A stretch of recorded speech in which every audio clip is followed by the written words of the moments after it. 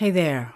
Welcome to Spiritual Psychology. My name's Renee LaValle McKenna, and I bring my 30-plus years as a recovering addict and ex-crazy person turned therapist and shamanic healer to bring you snackable teachings on spirituality, psychology, and all things personal growth. And today I'm going to talk about caring too much. And I believe there's healthy care and unhealthy care, both for ourselves and others. And healthy care is when we provide what's needed for the protection or the well-being of others and ourselves. Care as a feeling or attitude is an aspect of love, of friendship, and a connection that we feel with other humans, whether we know them personally or not. When I have feelings or take actions of care for another person, I want them to be happy, healthy, safe, and fulfilled in their life. So care can be a feeling. I care deeply about my friends, my students, my clients, my family. It's a heart-centered connection of wanting the best for someone else. Care can be an action.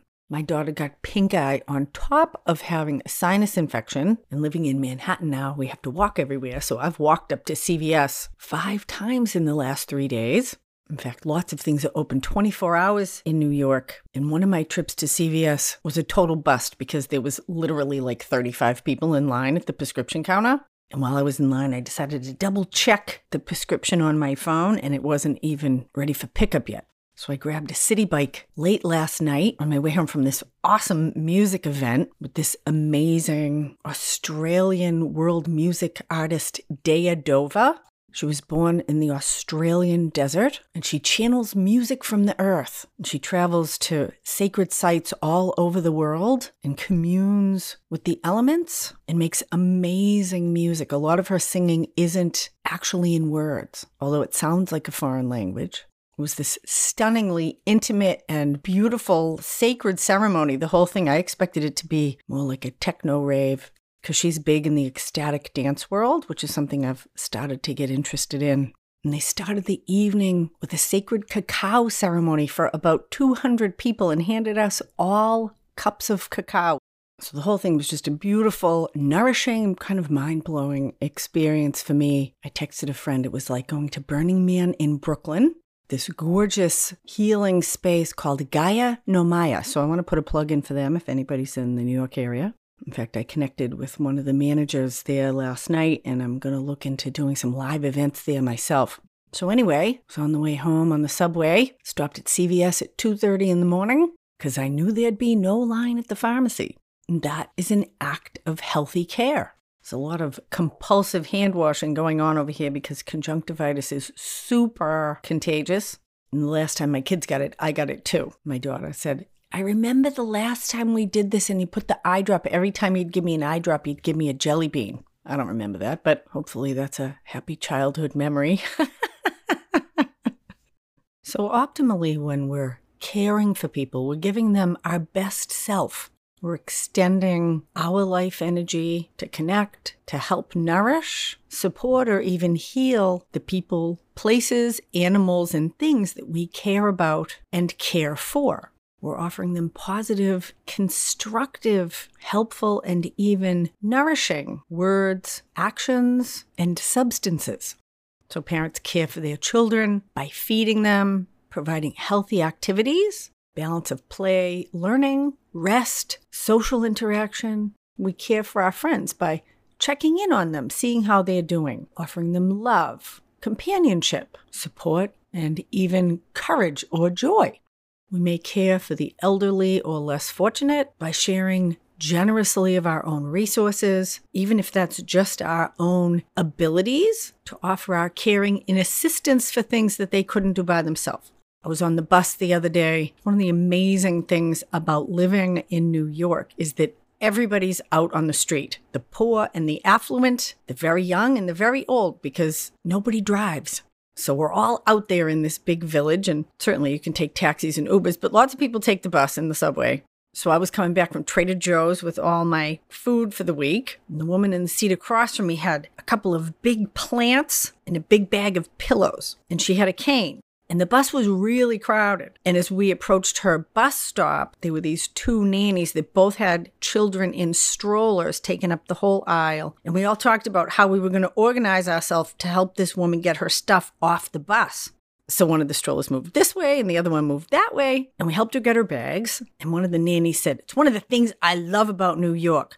People help each other.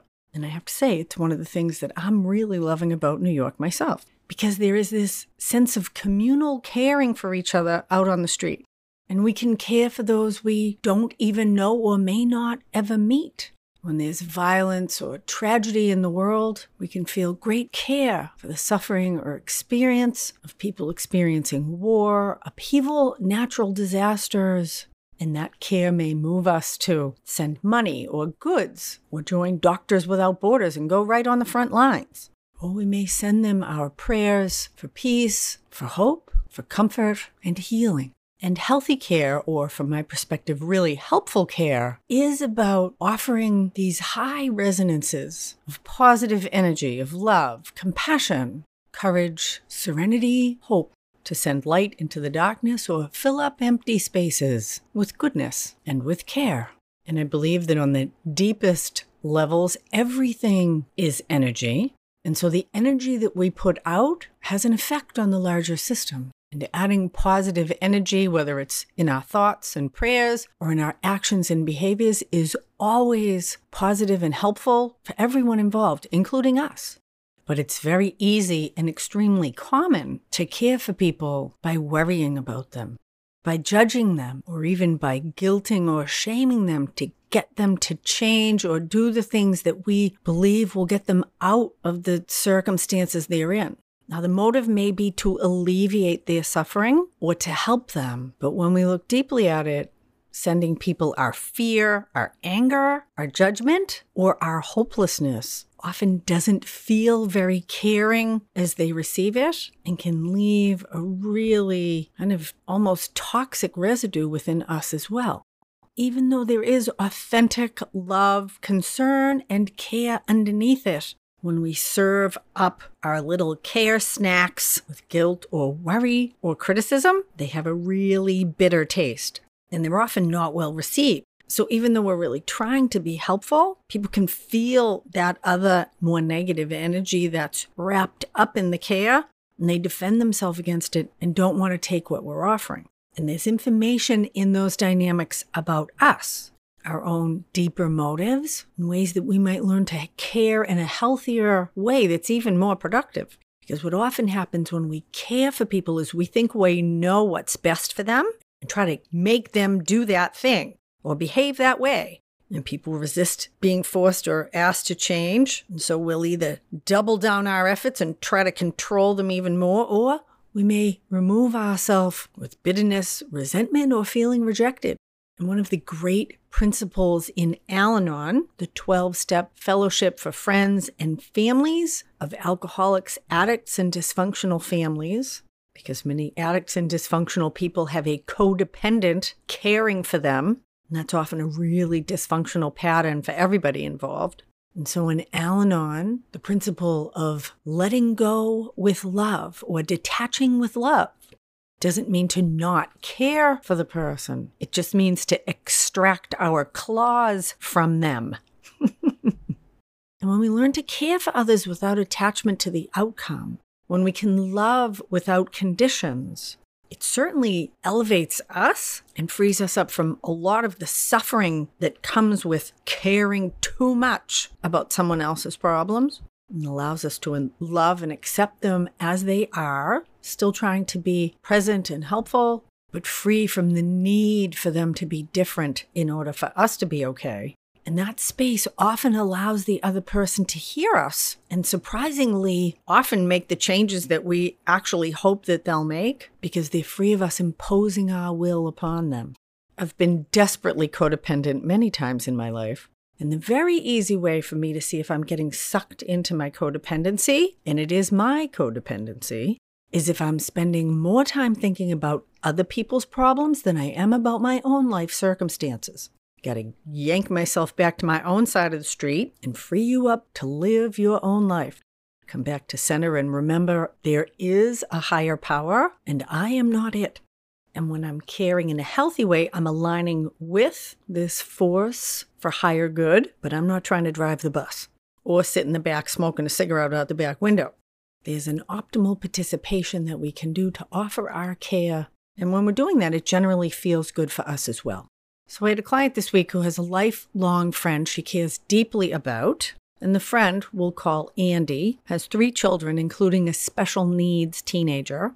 And Andy is also a deeply caring person, very active in her community, and always going the extra mile for the kids. And they live a little bit out in the country, and Andy has to drive the kids to all these different sporting events, and the special needs kid has special care things. So she's always driving long distances in between caring for the household and working.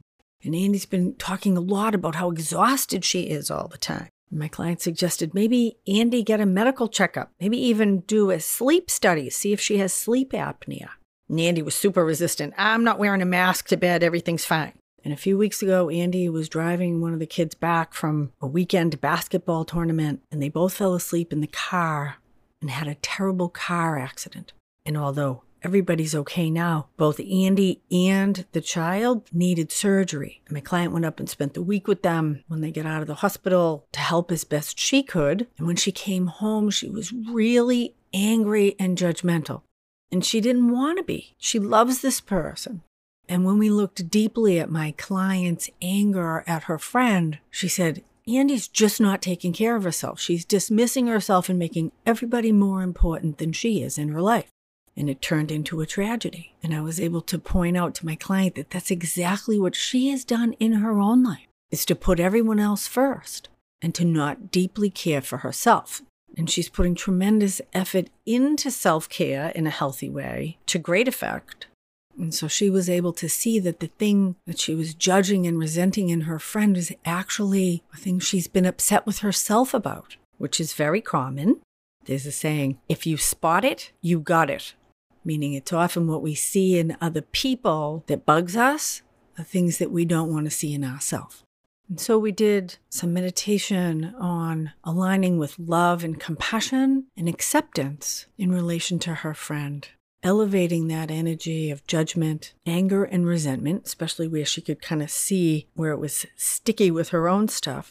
And coincidentally or not, a few hours after that session, my client texted me that she had a call with Andy. And Andy said, I just want to let you know I'm getting tested for sleep apnea and looking into the deeper issues of what happened with the car accident. And so part of care is sharing our thoughts, feelings, concerns with those we care about. And sometimes caring for others is about keeping our mouth shut.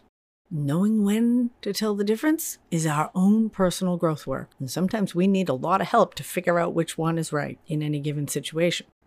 So if you are distressed for the suffering of others, whether they are in the next room or halfway around the world, you might consider, are you offering them fear, hopelessness, criticism, or guilt? Or are you offering love, empathy, compassion, kindness, and peace?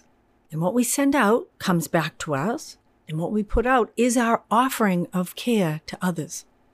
Thank you so much for listening. So I'm excited to invite you to my first live interactive workshop on ancestral healing, half-day interactive workshop on Zoom, where I can personally guide you into this profound and deeply healing work of unwinding intergenerational trauma and opening to the gifts and support of ancestral ways of knowing.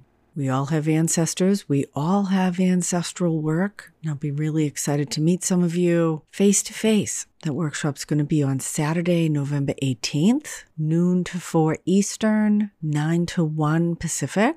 Ancestral work has deep roots and offers a lot of nourishing fruit as we see what our ancestral tree has to offer and what wants to be healed there. So I do hope you'll join me on Saturday, November 18th, and there's a link in the show notes, or you can shoot me an email, info@reneemckenna.com. Get you signed up for that deep, empowering transpersonal work of ancestral healing. If you like this podcast, please subscribe, leave 5 stars on Spotify or a good review on iTunes. You can also check out my new YouTube channel, Spiritual Psychology. You can find these podcast episodes there, along with really exciting and interesting collaborations that I'm doing weekly now with other practitioners in the body, mind, spirit, personal growth realm. a lot of awesome guests. And I'm also dropping video guided meditations into that channel as well. So check me out on YouTube. There's a link in the show notes. Deep gratitude to my supporters on Patreon and through this podcast. Blessings on your path until we meet again. This is Renee LaValle McKenna for Spiritual Psychology.